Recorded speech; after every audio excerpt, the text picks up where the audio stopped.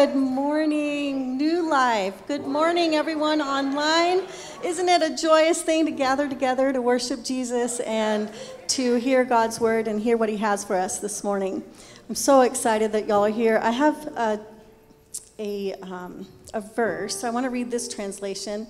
It is Psalm 100, verse 2, and it says, "Worship Yahweh with gladness. Sing your way into his presence with joy." So I know some of you may have come in this morning with the weight of the world on your shoulders. Maybe the weight of the world is on your mind this morning. But did you know you can sing your way into his presence? You can sing your way into worship. And when you focus on Jesus, when you start pouring your love on him, something beautiful happens. What happens is your perspective changes. There's a shift in your mind and in your heart. And so all of a sudden you realize that your worry has changed into worship. Your hopelessness has changed into hope. Your anxiety changes into peace. And your unbelief changes into faith. It's a beautiful thing. And all of a sudden, you're pouring your love on Jesus. You're locking eyes with him. And you're just experiencing a new thing. You're experiencing his love. And so this morning, let's just concentrate on his goodness as we worship this morning. Let's concentrate on the King of Kings, who is exalted over all the earth. Lord, this morning, I just ask, as we worship you, that you would open the eyes of our hearts to see you rightly, to know you. Lord, it's our desire to know you more. Give us a new revelation of who you are this morning as we pour our love on you. In Jesus' name I pray, amen.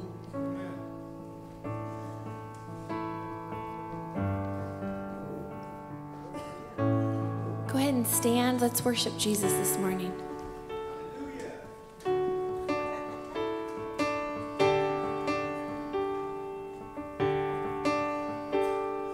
Your presence is all I need. It's all I want and all I seek. And without it, there's no meaning. Your presence is the air I breathe, the song I sing, and the love that I need. And without it, I'm not living. Let's sing that again. Your presence is all I need. It's all I want and all I seek. And without it, there's no meaning. Your presence is the air I breathe, the song I sing, and the love that I need. And without it, I'm not living. So I will exalt you, Lord. I will exalt you, Lord. There is no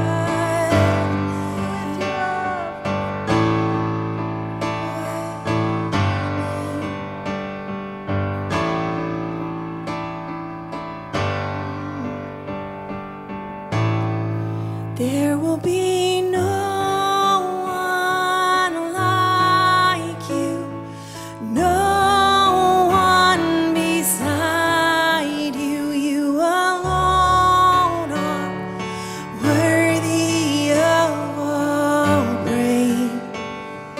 And there will be no one like you, no one beside you. You alone are worthy of all praise. And there will be no one like you, no one beside you. You alone are worthy of all praise.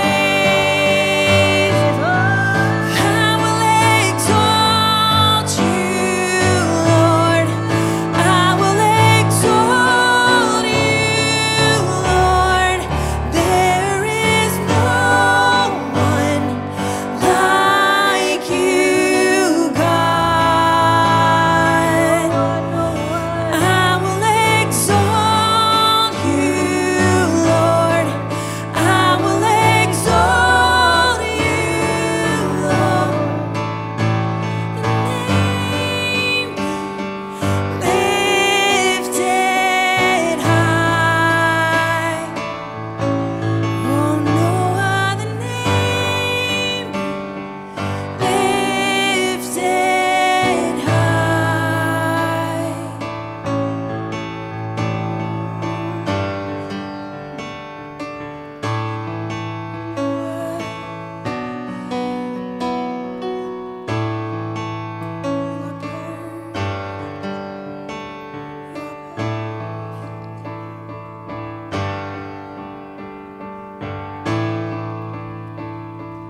Perfect in all of your ways. You are perfect in all of your ways. You are perfect in all of your ways to us. You are perfect in all of your ways. You are perfect in all of your ways.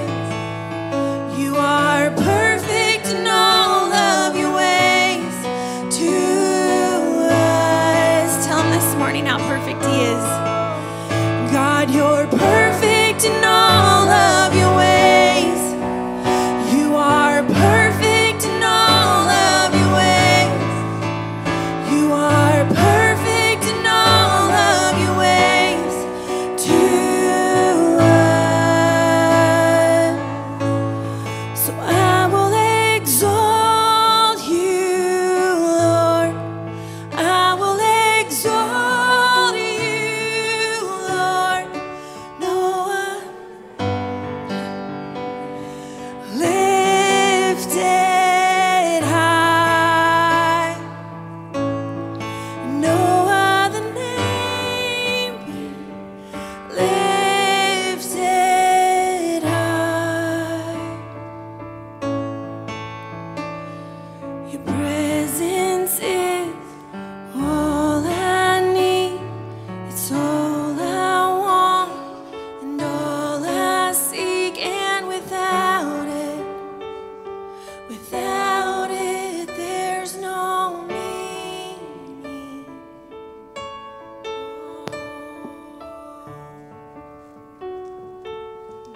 Good morning. Please have a seat.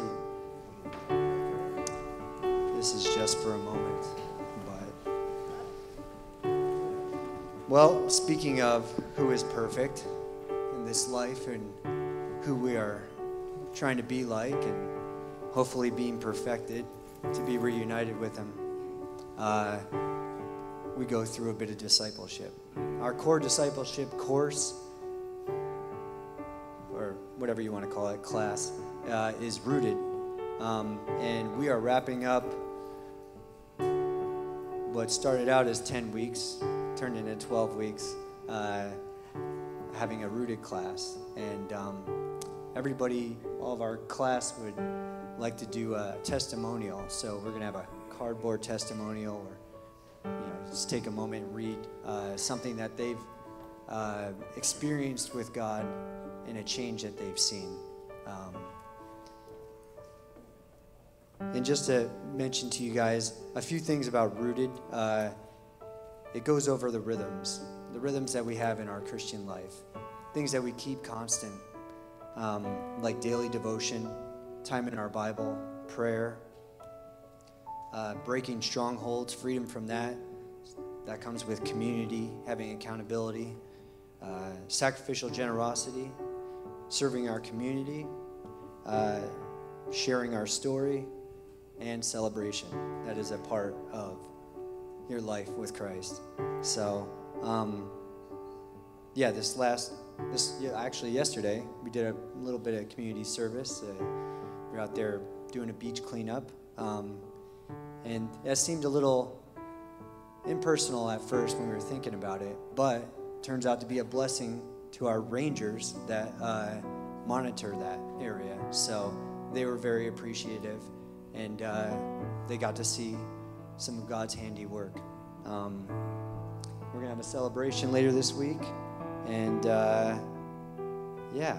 so if you'll please give your attention to your new Rooted grads.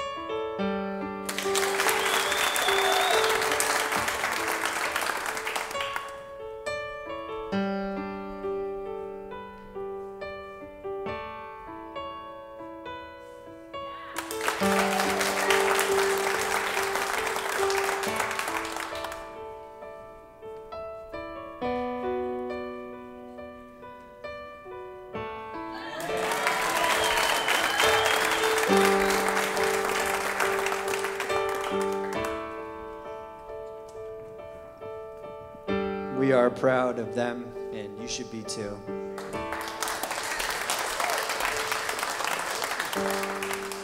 These are your brothers and sisters here in the body.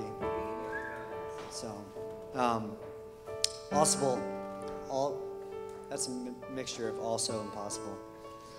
Also,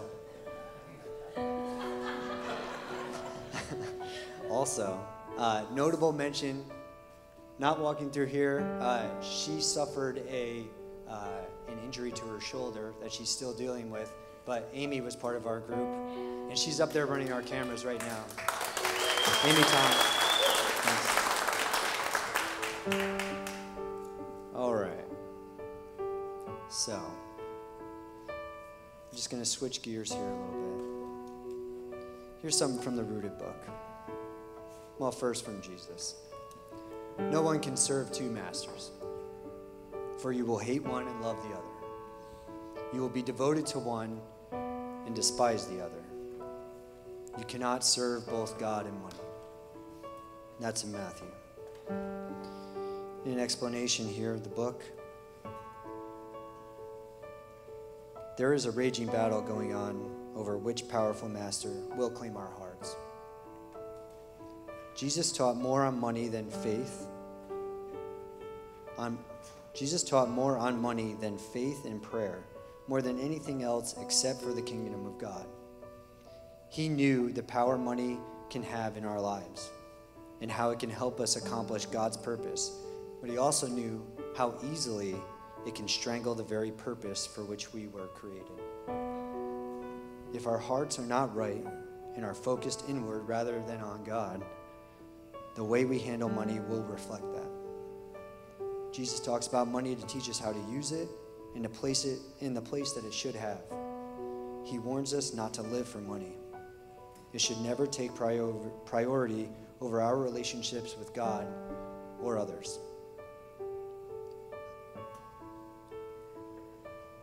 I just want that to be a heart check. Let you know that it's not any amount. It's not any,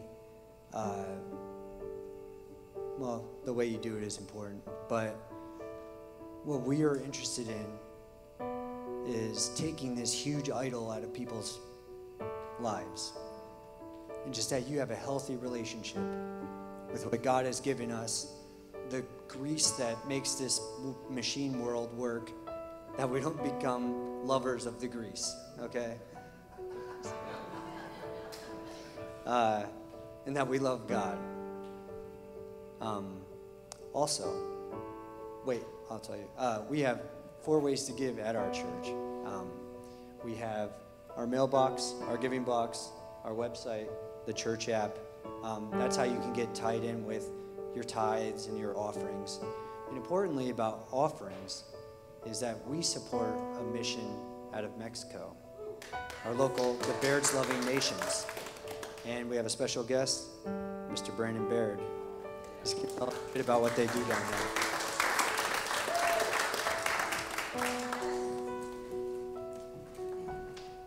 I was told not to touch this button. Good morning. Wow, there are so many new people here. I'm so bad with names and everything anyways, but who has not seen me or my wife here before? Wow. Okay, cool. Well, I will give you just a brief explanation of who we are and what we're doing.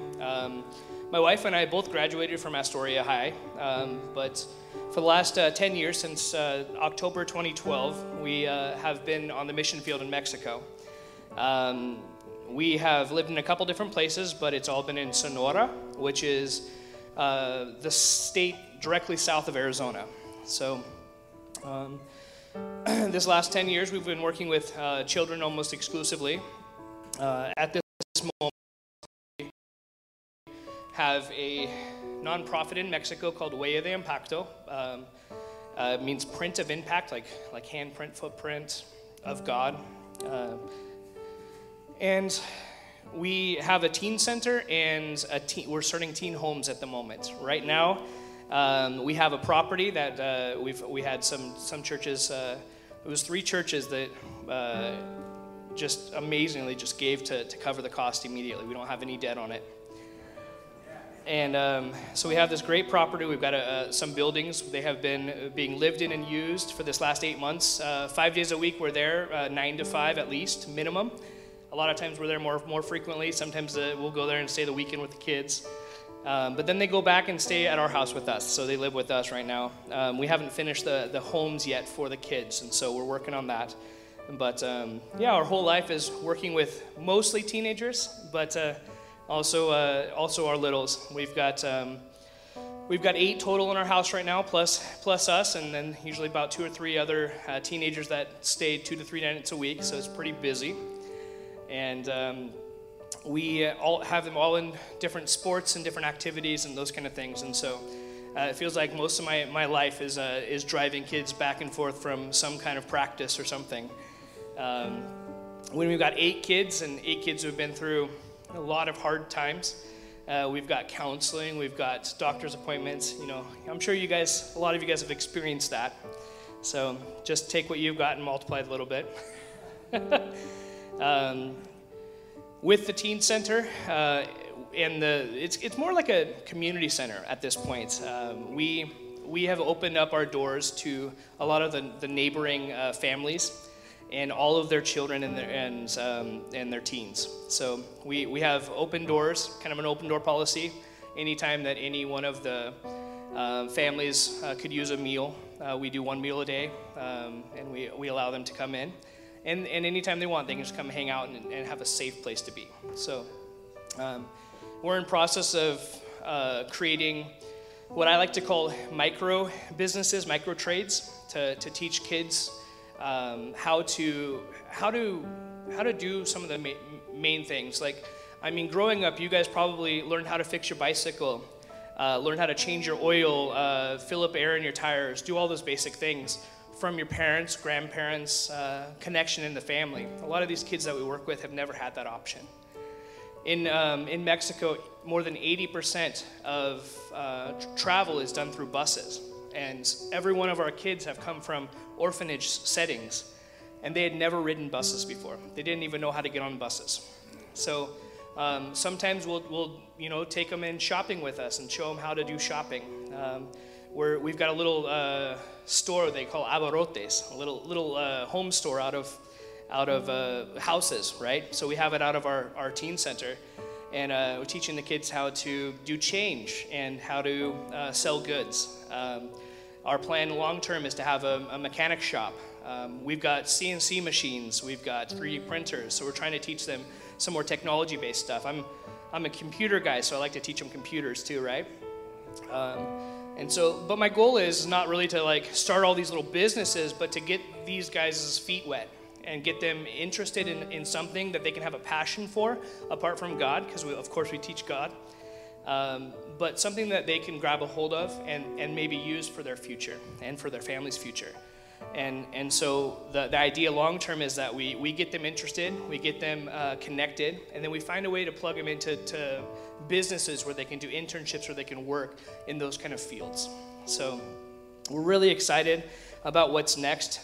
We've had a really hard couple years, but it feels like we've kind of cut back. We've had to kind of cut our staff down. We've had to make some changes because of the circumstances going on here, right? You know, gas seems to be getting real close to $10, and it's kind of scary. But that also affects us, right, drastically. And so we've had to cut back a little bit, but it's also been allowing us to kind of get back down to our foundations and kind of regroup and just plan for the next thing that God wants us to do. So just so grateful for your guys' prayer and support. Now everyone else has seen us and knows us a little bit, so if you guys could be praying for us, that would be amazing. We can use every prayer you guys can give us. So I just want to end real quick on a little kind of a highlight video, just some quick pictures and videos of things that we can be thankful for what we've been doing. And so I hope you enjoy. So go ahead and play it when you're ready.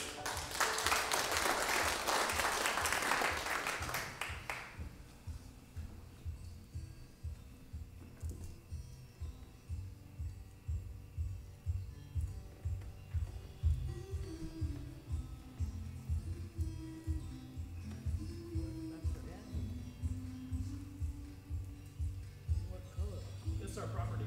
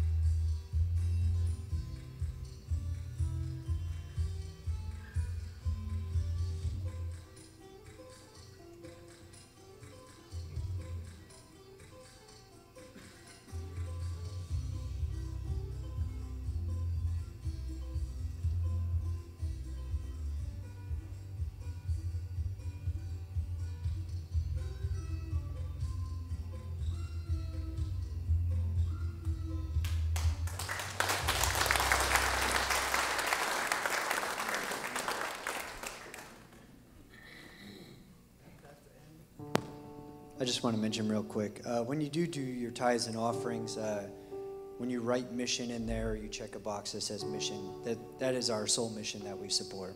So that's how that's delineated. All right, thanks. Let's worship. Everybody up.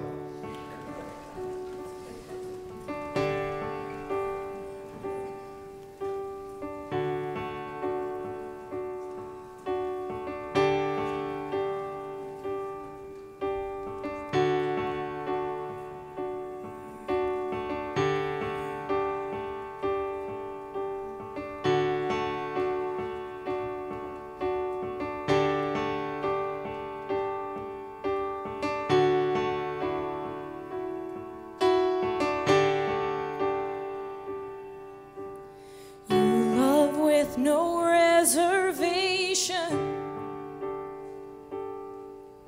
and you're not looking for perfection.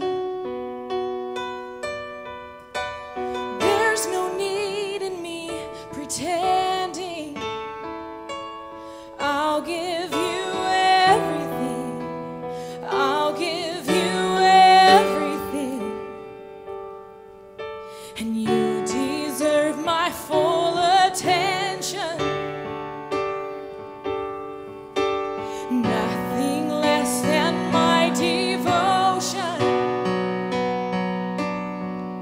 So speak to me and I will listen. I'll give you everything. I'll give you everything.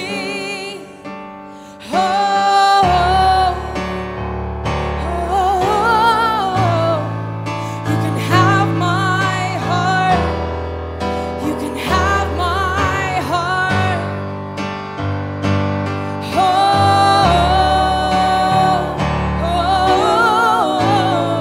You can have my heart. You can have my heart. So be the Lord of my emotions and set me free from selfish motives. Come search me till there's nothing hidden. I'll give you everything. I'll give you everything.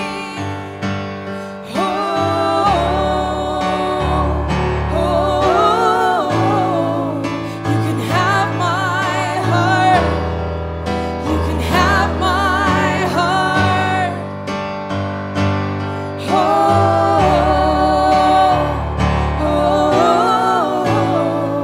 You can have my heart. You can have my heart. I realize that these pieces of lyrics are kind of deep.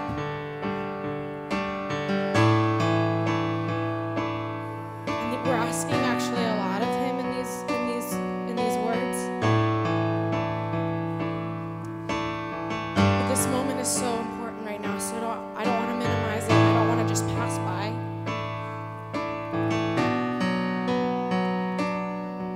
There was a side this morning that captivated my heart, and I think it was a quote from Pastor some time ago. But it's standing in His presence causes us to woe, not show, and it just killed my heart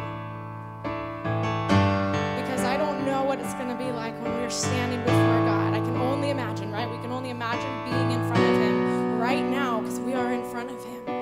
What are we going to do? But my heart is just going to be broken, I feel like. And I don't want to stand in front of Him holding on to all the things that I should have let go. So this is a moment that we can cultivate a surrendered heart, and we can ask Him, what is it, God, that I'm holding on to? And I wanted you to be aware because I'm asking you to sing lyrics that are actually pretty deep.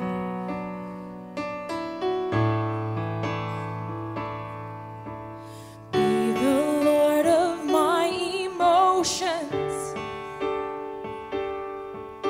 and set me free from selfish motives. Come search me till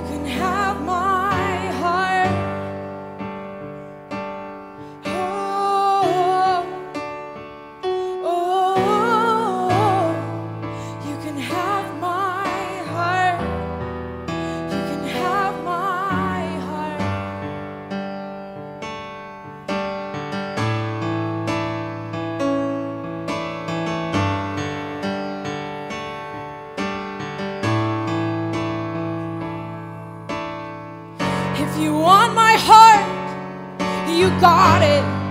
You got it. You got it. If you want my heart, you got it. You got it. You got it. If you want my heart, you got it. You got it. You got it. If you want my heart, you got it. You got it. You got it. If you want my heart, you got it. You got it. You got it. If you want my heart, you got it. You got it. You got it. If you want this church, you got it. You got it. You got it. If you want our lives, you got it. You got it. You got it. If you want our kids, you got it. You got it. You got it. If you want these hearts, you got it. You got it. Oh, oh, oh. You can have my heart. You can have my heart. Oh,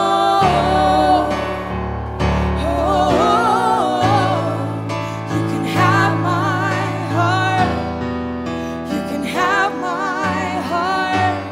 One more time.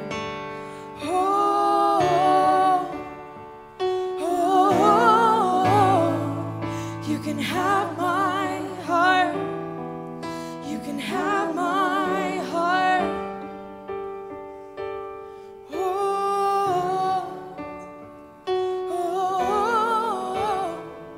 You can have my heart. You can have my heart.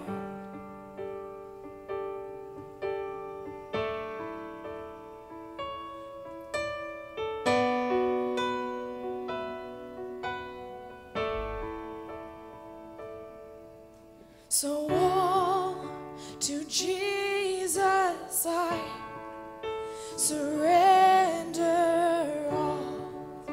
To him I freely give. I will ever love and trust him in his presence. I'll daily live. Sing that again. Let's go back to that verse.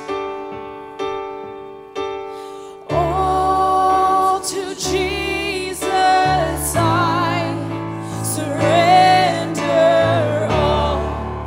To him I freely give. I will ever love and trust him in his presence. I'll daily live. I surrender all. I surrender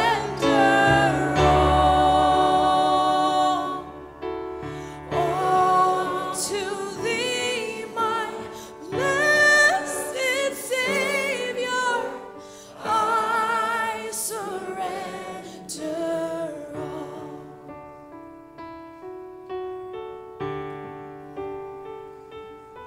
Can't tell you the number of times I've sung that song and not surrendered. It's easy to sing these things without really being surrendered to them. So let's just take a moment, bow our heads and close our eyes if we could. Just be honest with God this morning. Am I willing to surrender all to Jesus? Am I willing to surrender all to Jesus? Maybe you're not ready yet. Maybe you don't understand it all yet. But maybe you've pulled back. You've surrendered some and you've kind of pulled some things back. Or maybe you used to give your all to Jesus, now you don't give as much as you used to. I want to ask yourself, what happened? What happened to that moment where you surrendered everything you had to Jesus Christ and now all of a sudden you're holding back? Father, be with this congregation today. Help them to recognize that you're worthy of us surrendering everything, because there's nothing on this earth even close to how awesome you are. There's no amount of money, there's no position, there's no power that is even close to just being surrendered in your presence. Encourage our hearts to be that way today, Lord God. I have been begging you all week long for something.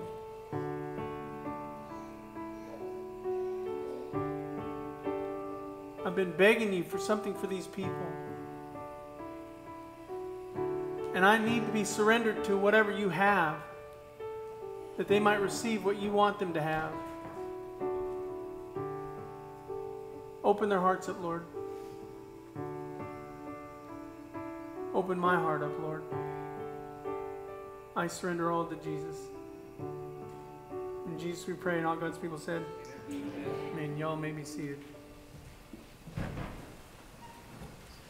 The Bairds are, well, the scripture teaches us we're supposed to care for the widows and the orphans. And if there is anybody out there on the planet that cares more for children who need parents, it's the Bairds. They've been through, like they said, they've been through a lot the last couple of years, but they're still serving the kingdom. And they're still serving those children. Yeah. And we get to partner with them. Yes. Yeah. Someone's excited.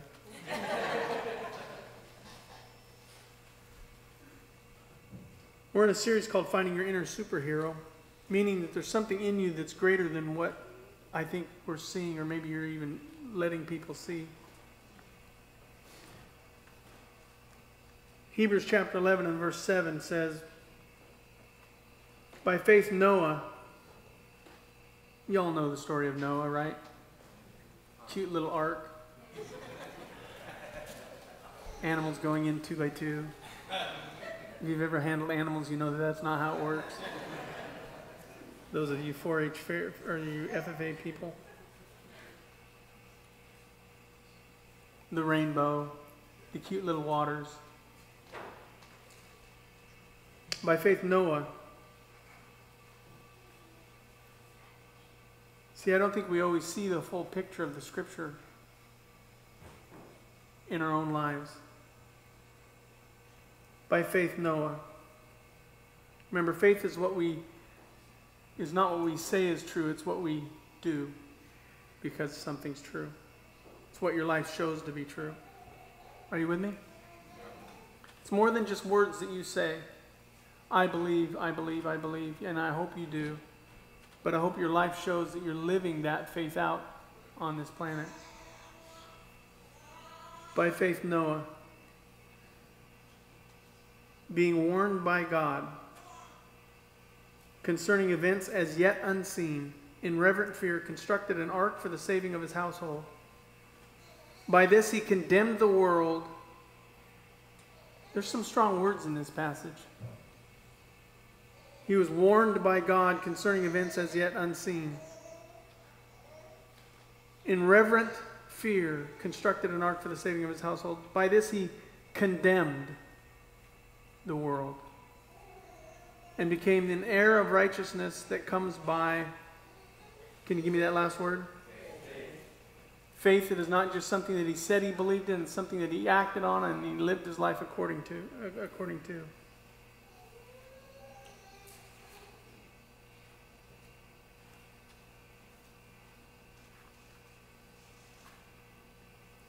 God warned Noah of an upcoming flood that would cover the earth and destroy all of humanity.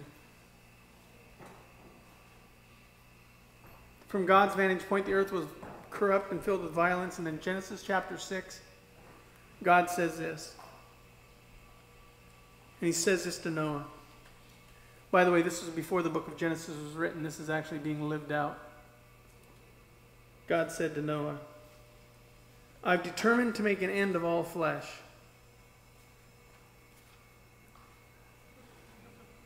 I don't mean to smile, but that's heavy. Welcome to New Life. It's going to be heavy today. For the earth is filled with violence through them.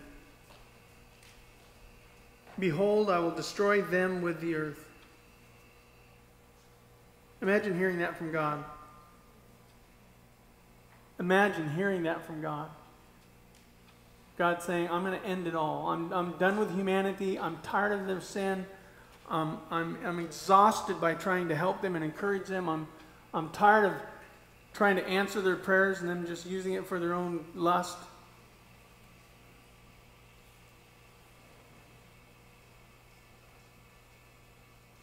Wouldn't you go around warning people if you believed that to be true? Peter, in speaking of God's wrath upon man's sins, said this, speaking of Noah, for if he did not spare the ancient world, speaking of God, that is right there, but preserved Noah, a herald of righteousness, with 7 others, when he brought a flood upon the world of the ungodly.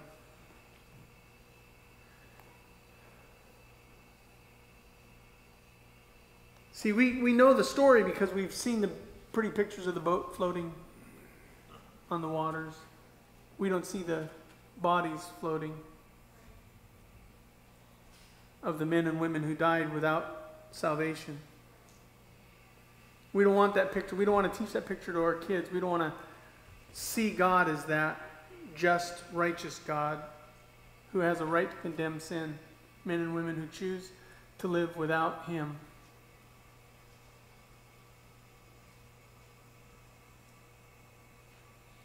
But when Noah wrote this, Noah lived this, he was talking about events that nobody had ever seen before.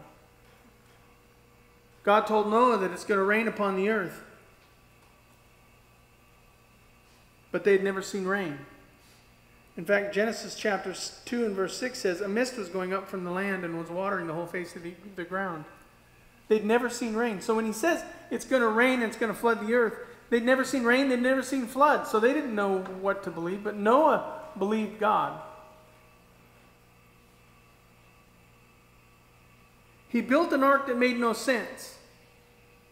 How is it going to float? Why build it there? Why not build it by the ocean? I don't know exactly where he built it, but obviously it was a strange place. And he was preaching a message that made no sense.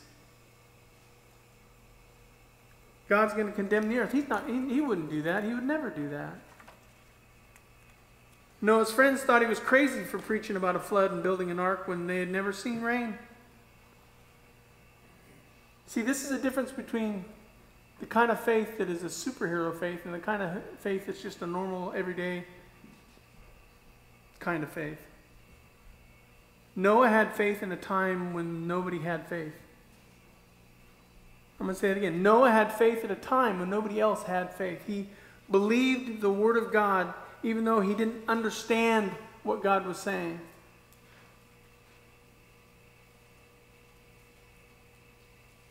To believe God's Word when the outcome can't be seen in the immediate can only be done through your inner superhero. It's got to be the Spirit of God inside of you telling you this is true. It's got to be something encouraging you to know that this doesn't make sense, but God said it, and that means it must be true and it's going to happen.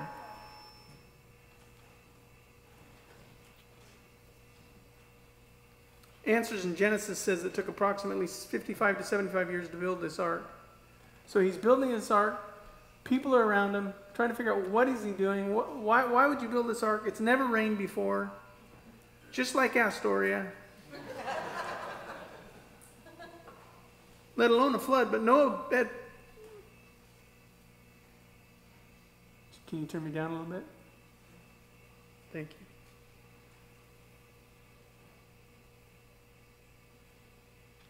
Though he had never seen rain, let alone a flood, he built an ark that led to the saving of his family. That's powerful. He had never seen rain. He just knew that God said it was going to happen. He'd never seen a flood, yet God said it was going to happen, and yet he built an ark, preached a message of salvation to his friends, saying the end is coming, the end is coming. He had the sign, the original sign holder. It's the end of the world as we know it.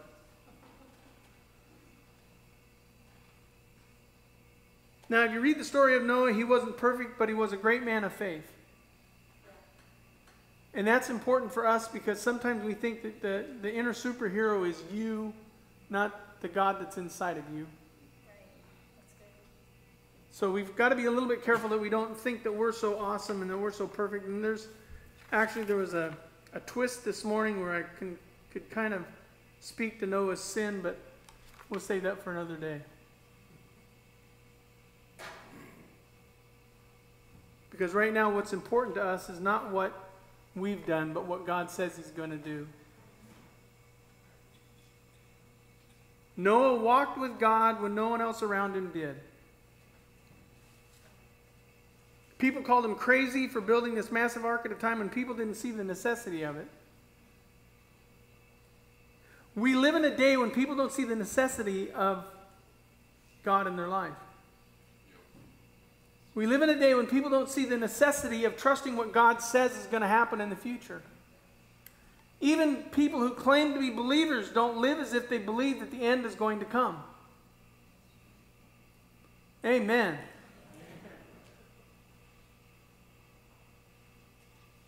And if you actually live faith the way the scriptures teach it, people are going to call you crazy and they're going to make you feel bad about believing it. They're going to make you think there's something wrong with you because you believe what the Word of God says. The story goes on to say that God did what he said it would do. It one day started raining and it didn't stop for 40 days and 40 nights like Astoria. And the only humans who survived were those who had faith in God's warning. 7. But those who ignored Noah's message, the Word of God, died without hope.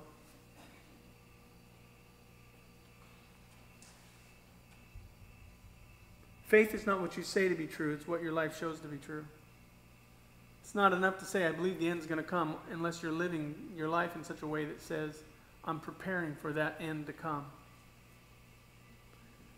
Jesus, when he began his ministry, preached a simple message: repent of your sins and turn, for the kingdom of God is at hand. Kingdom of heaven is at hand. I'm getting my King James mixed up with my NLT. I think that's what's on the wall. No, there's nothing on the wall.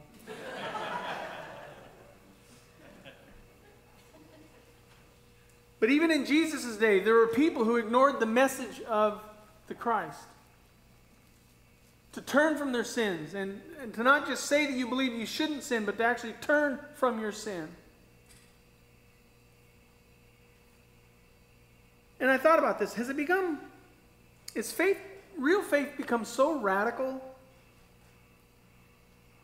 that it's rare to see? I mean, is it radical to believe that sin separates us from God? Or is sin so common that we no longer see the need to turn from it? I mean, when was the last time you recognized you were doing something against the Word of God and you said, I'm going to stop doing that, and you stopped doing that? Or did you just say, oh, God's just going to forgive it anyway?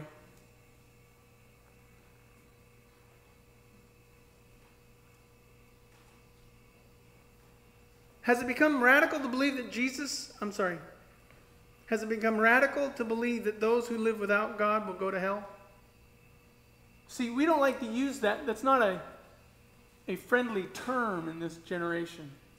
Not this generation, whatever age group it is, but this moment in time. Nobody wants to talk about hell, which the Scripture teaches is a place where people who do not know Christ go to spend eternity. He even gives an example of a rich man who went there and begged for someone to tell his brothers and sisters to trust Christ. God said it's too late.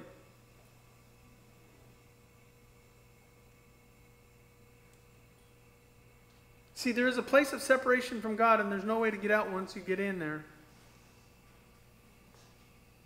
The wage of sin still is death, or at least that's what the Scripture teaches.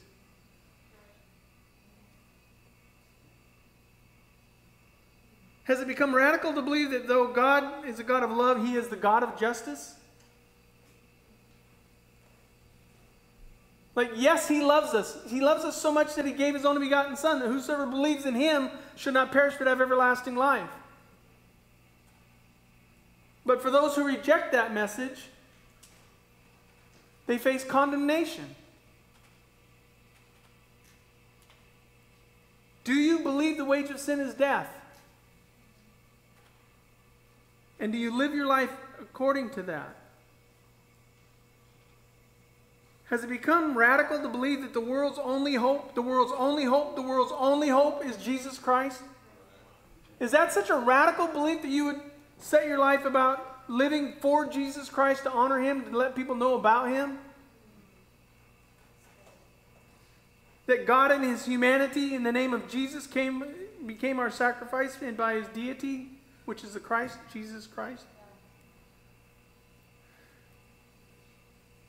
And to have the hope of salvation, we got to do more than pray away our sin, but surrender that sin to him.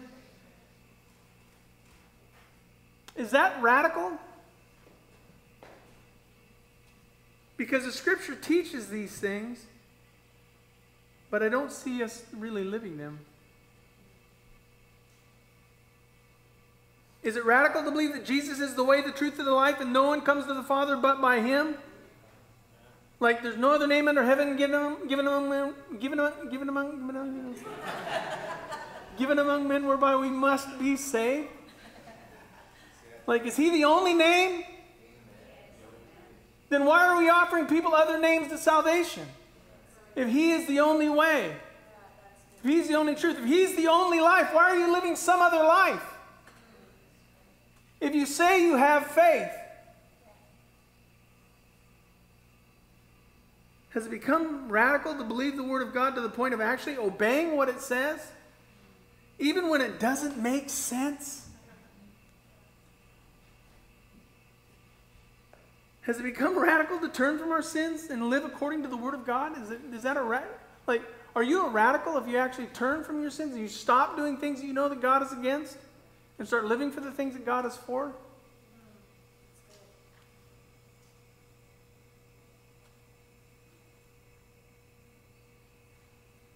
Is it too radical to ask the question, will your children be on the ark?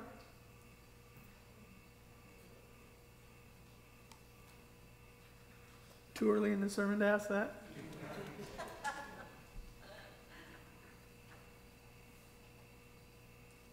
See, for those who don't believe, this is the message that will save them from death. But we talk about a flood and they've never seen rain. And our faith is the only thing that they see. Is it radical for them to see Jesus as the source of your faith?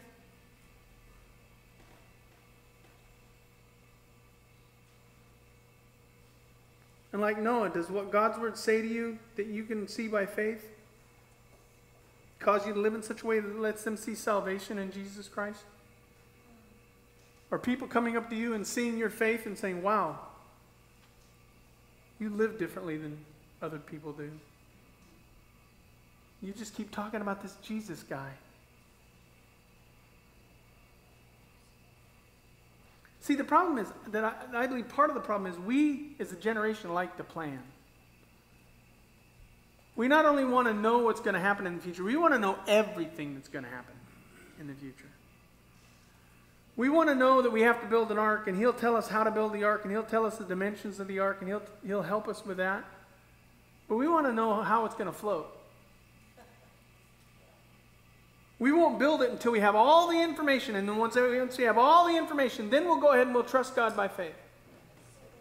Once we get all of the plans and all of the things written out and all of the information that we need, then we'll believe once we see it all. We want to understand what rain is before rain happens.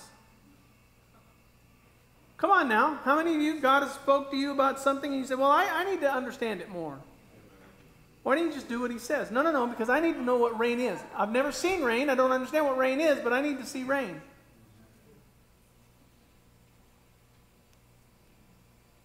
We want to experience a flood before we fear one.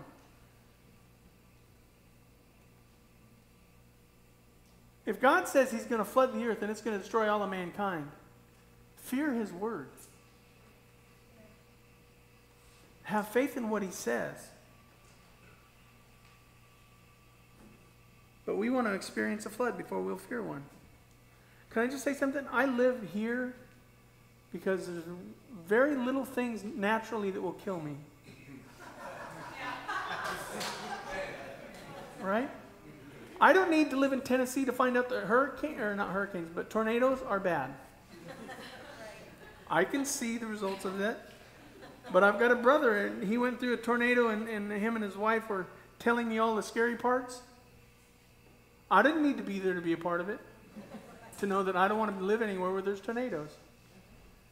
When we were in San Francisco with my daughter, we experienced some aftershocks of a great earthquake that happened in the 1980s. I just had to experience the aftershocks to know I'm sure glad I wasn't there for the real thing. I could just hear the stories of people, what they experienced, and know that I don't want to experience that.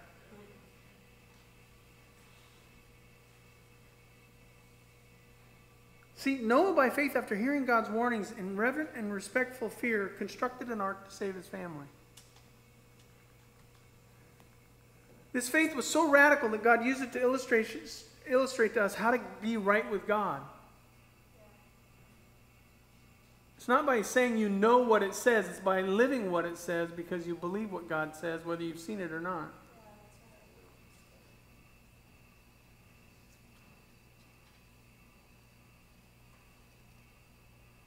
Is your faith radical or regular? Like, some of you go to Starbucks. I always ordered the house coffee. Throws them off every time. They never have it ready. Because I'm comfortable with the house coffee. I'm afraid to say all the other things that you guys say that you want this. I don't want to sound like an idiot.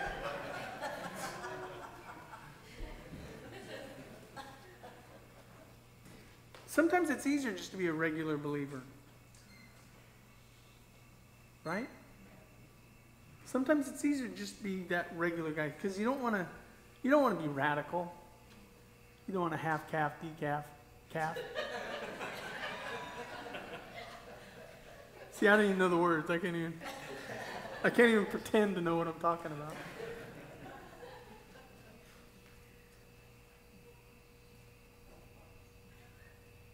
Is it radical for fathers to lead their families in prayer? Is that radical? Then why is it so hard to get fathers to lead their families in prayer? If you believe God answers prayer, if you believe God hears your prayers and he responds to you, why wouldn't it be the man of the house leading the house in that area? Now, it's easier to have the kids pray because then I don't have to look like a fool. No, you just look like you don't have any faith. Ba-dum-bum.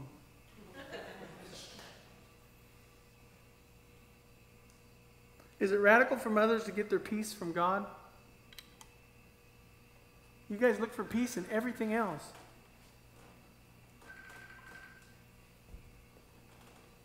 But is it radical to get your peace from God, ladies?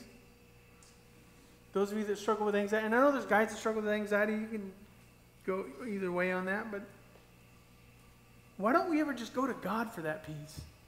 The peace that he says passes all understanding. Yeah.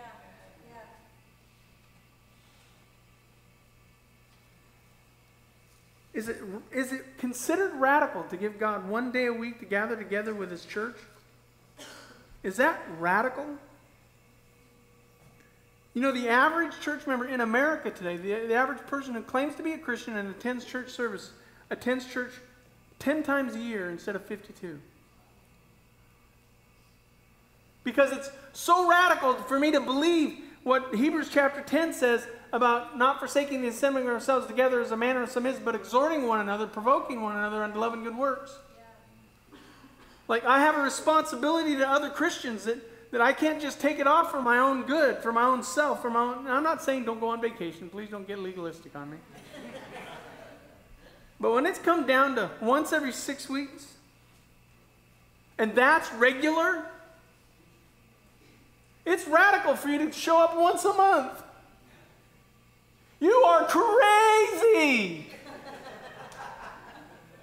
to show up 3 times a month. You are nuts to never miss. No, you just believe what the Scripture says. And I know you might say, well, I haven't seen all the benefits of attending church. It's probably not the church's fault. Might be that you got to wait on God. Because my father attended church faithfully for years. And he had 3 out of 5 sons go into full-time pastoral ministry. So something he believed must have stuck with me.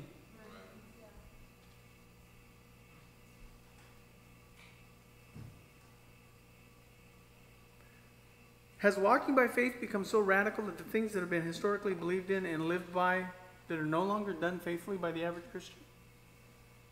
Some of you, when you were younger believers, were more faithful to God than you are now. You believed the Word of God so much that you changed your life.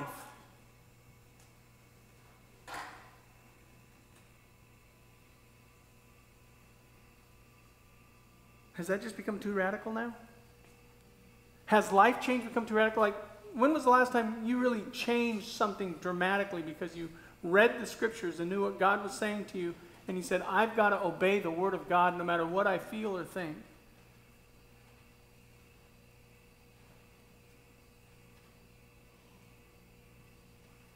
Noah believed what God said, though he couldn't see it. And he lived his life preparing for his and his family's future. Now, let me be clear here, because I heard a lot of sermons on this subject. Noah never preached condemnation. He was preaching salvation. He wasn't being radical just to be a radical, because there's a lot of believers that will do that. You'll just be radical to be a radical. You'll just be a jerk, trying to condemn people to hell.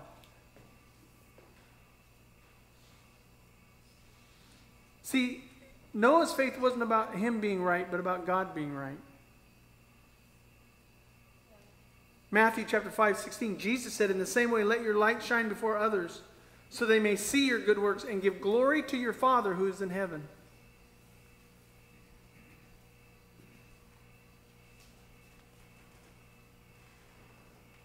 See, Noah didn't just build an ark for his family. He was trying to save humanity.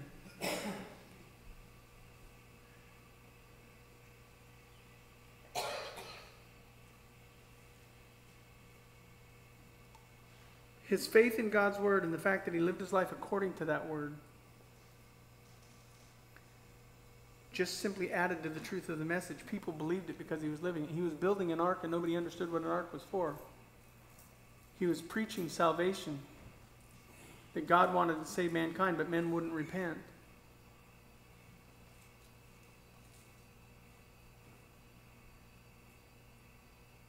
There was a man whose faith went before Noah. His name was Enoch, and he walked with God just like Noah did. And after Enoch was taken by God, he never died. He was taken by God because he was so right with God. This statement was made. Hebrews chapter 11, verse 6 says, but without faith, it is impossible to please him, speaking of God.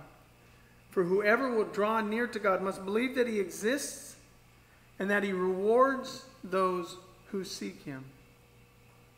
See, it's not enough to believe that he exists, but you got to believe that he's going to bless you and encourage your faith life. The faith of all the men and women written in Hebrews chapter 11 was considered radical. They had radical faith. But their faith was memorable as well. I worry about that in my own life. Will my faith be memorable? Will it be not just my faith in me, but my faith in God? Will people look at me and say, wow, he really trusted God at that point? When nobody else trusted God, he stuck with it. When nobody else wanted to follow God, he was following God. He was making life change, not just in the beginning of my faith life, but now, even up to this moment, 59 years old.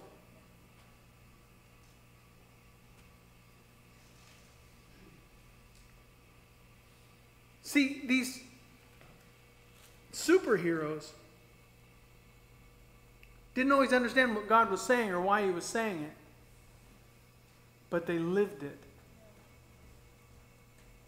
They drew near to him by surrendering their lives to him.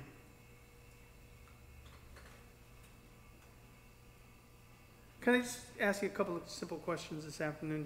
Do you believe the Word of God regarding humanity's condition? That those who reject God and refuse to repent of sin will suffer the wrath of a just God? And do you believe the Word of God regarding humanity's salvation?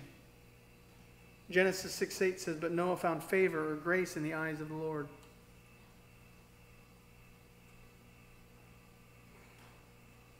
Do you believe that the only hope of mankind is Jesus Christ? Then are you living your life through that lens? See, here's why this is important, because Jesus said this in Matthew 24:37. "For as were the days of Noah, so will the coming of the Son of Man. For as in those days before the flood, they were eating and drinking, marrying and given in marriage, until the day when Noah entered the ark. And they were unaware until the flood came and swept them all away. So will the coming of the Son of Man." It goes on to teach at the end of the world that's going to surprise many. They're not going to know when the hour comes or when the time comes. But there's going to be people living next to you that you're going to be gone and they're going to be still here. There are going to be people living with you that aren't going to enter into God's presence. They're not going to go to heaven. They're going to be stuck here. There will be people working with you that will never receive the forgiveness of sins because they never saw Jesus in you. Some will be taken, some will be left. History teaches that the early church thought more about the second coming of Jesus Christ than even about death or heaven. In fact, Alexander Maclaren says that the early Christians were looking not for a cleft in the ground that it resembled a grave, but a cleavage in the sky called glory, because he knew that as a Christian, as a believer in Jesus Christ, that one day the dead are going to rise first, and then we are going to meet him in the air, and so will we forever be with the Lord. But not everyone's going to go. Peter said this in 2 Peter chapter 3 and verse 3, "Knowing this, first of all, that scoffers will come in the last days, scoffing, following their own sinful desires. And they will say, 'Where is the promise of his coming? For ever since the fathers fell asleep or died, all things are continuing as they've been since the beginning of creation.' For they deliberately overlooked the fact that the heavens existed long ago and the earth was formed out of water and through water by the word of God, and that by means of the world that then existed was deluged with water and perished. But at the same word, the heavens and the earth that now exist are stored up for fire, being kept until the day of judgment and the destruction of the ungodly." There's going to come another flood, but it's going to be a fire. Do you believe what that scripture says? Are you living your life according to that? Is your faith so radical because you believe that the end of the world could come at any time? Again, the early Christians, they weren't worried about their current position or their current possessions. They were concerned about what happens if Jesus came back.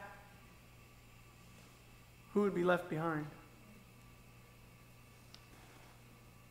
Every aspect of their life was focused more on what God promised would come than on their present problems. Do you believe, and by that I mean, do you live your life by faith, focused on a future of a flood that will be a fire? Years ago, I surrendered all. Not because I'm so spectacular, but because I realized there's a real hell. And people who do not know Jesus Christ will go there. And so I began to go door to door sharing the gospel of Jesus Christ. I was a door-to-door evangelist. And I was one of those creepy guys that knocked on your door and asked you if you died today, you know for sure you'd go to heaven, because I wanted to know where you stood with God.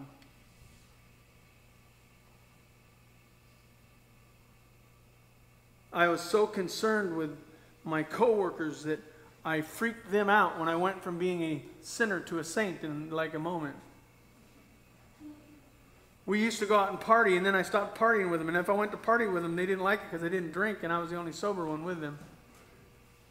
And I would ask questions like, is that helpful to your marriage? Does that really bring you joy? Or you? They quit going with me.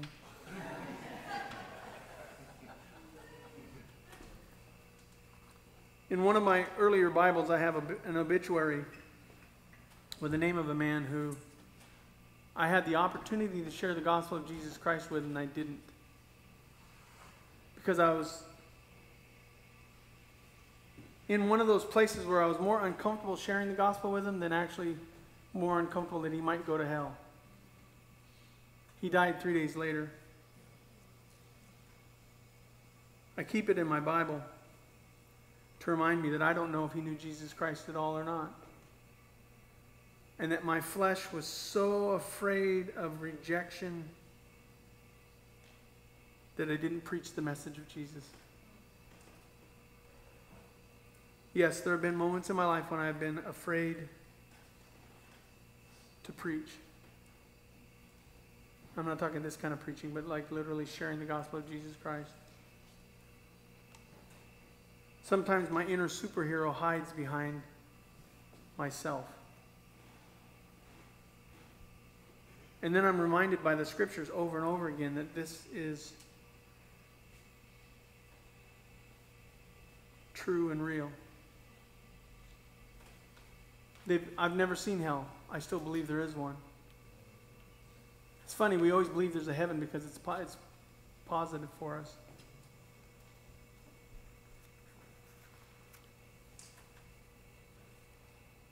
Now that you're all uncomfortable, we should sing I Surrender All again. Yeah.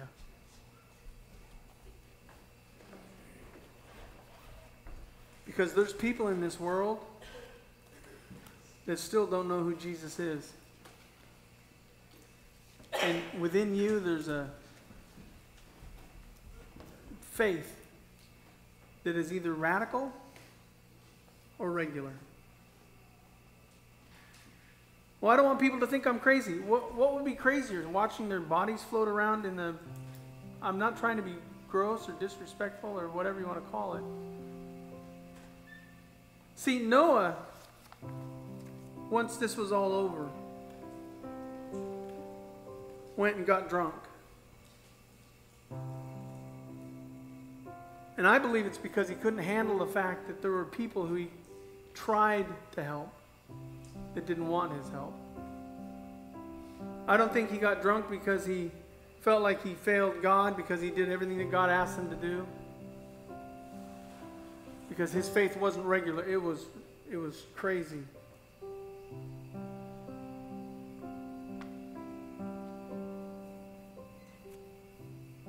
In that was his big sin. I carry a name around in my Bible to remind me that there are people that do not know Jesus Christ, and my responsibility is, because I believe there's a hell and they don't even understand what rain is. They don't understand what hell is. And I know who the Savior is, and because I know who the Savior is, I have a responsibility to share that Savior with them.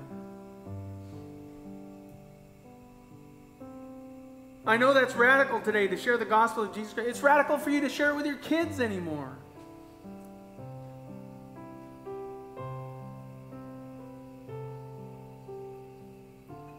Next time you go to a sporting event, I want you to ask yourself this question. How many of those kids playing sports are going to go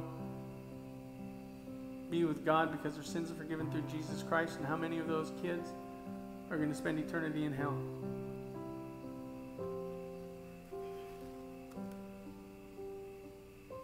Well, they don't understand what hell is. I get that, but they need to know, what they need to know is who Jesus is.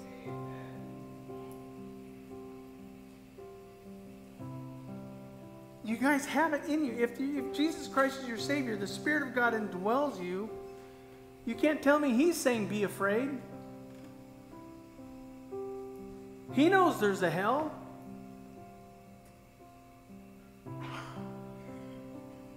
But He also knows there's a way out of it, and His name is Jesus.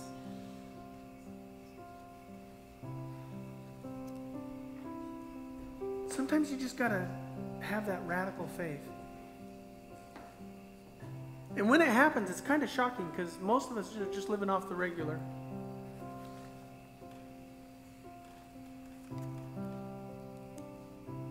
Isn't that true?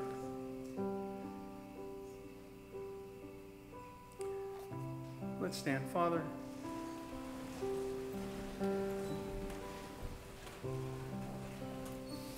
I just want you to forgive me for all the times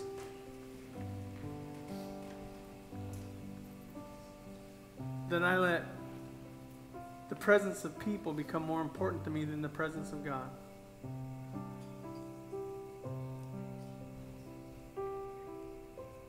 When people influence me more than the truth of your word.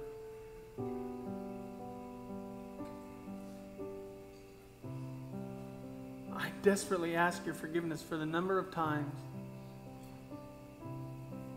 that I should have represented my Savior better. Though the world may have thought it was radical, though my kids may have thought it was radical, though my friends may have thought it was radical, it's real.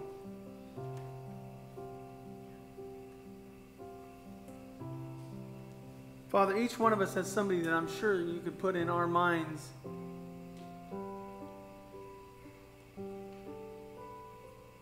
who we might lose to the fire.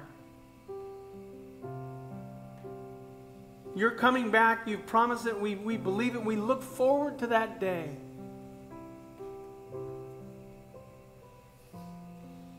But we have a responsibility to live our faith so radically that people will see what they can't see through me. Encourage our hearts today, Father.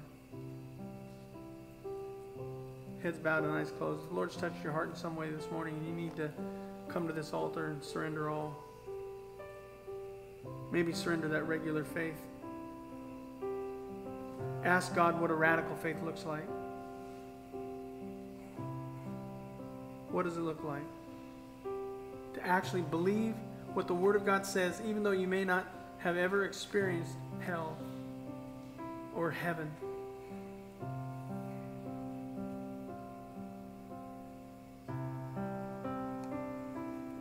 Altar's open.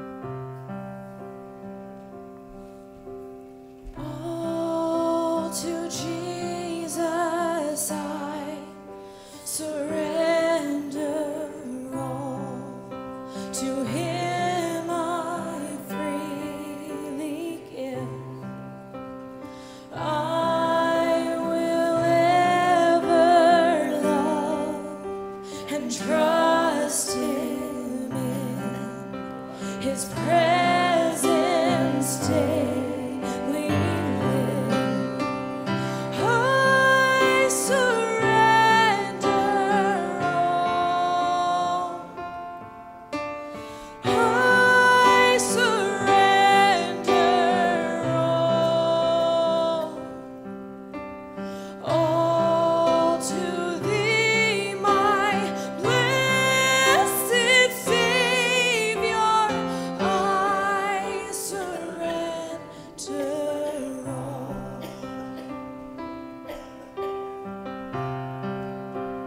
Father, before we leave this place, I just want to say thank you for somebody in our lives living such a radical faith that they shared Jesus Christ with us.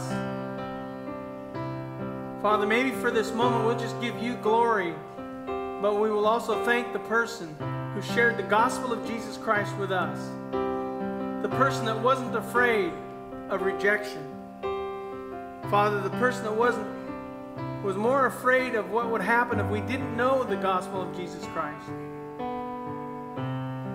That was more fearful of what would happen to our souls if we were separated from God, that they couldn't hold back from sharing the gospel of Christ. Father, if there's one in this room, just one in this room that does not understand what this means, please encourage them to come forward and ask. We don't want to push it on him, but we also don't want to leave him alone either. Father, if they need Christ, let today be that day. Because a fire is coming that looks like a flood. You're coming back. We believe that, and we don't want to leave anyone behind. Help us to live this out, Father. Help us to do more than just talk about it, but do something about it. In Jesus we pray, and all God's people said. Before you leave, I just want to challenge you in one thing. Share the gospel with somebody that you haven't shared with before.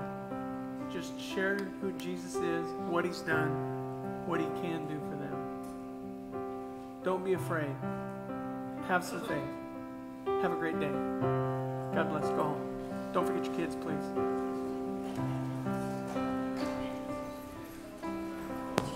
I'm sorry if I can, just 1 second. Mr. Brandon Baird has one quick announcement. Hey, I forgot to say this when I was talking before, but we on the 28th of this month at 7 p.m. we're having a Zoom call to open it up to anybody who would like to have a little bit more of a connection with us, asking us questions. We're going to talk a little bit more about what we're doing currently. So that's open up to all you guys, and I can talk to leadership here and get the Zoom information out, maybe on the Facebook page or something like that. So, or feel free to contact me or ask me questions. I can get you the information today.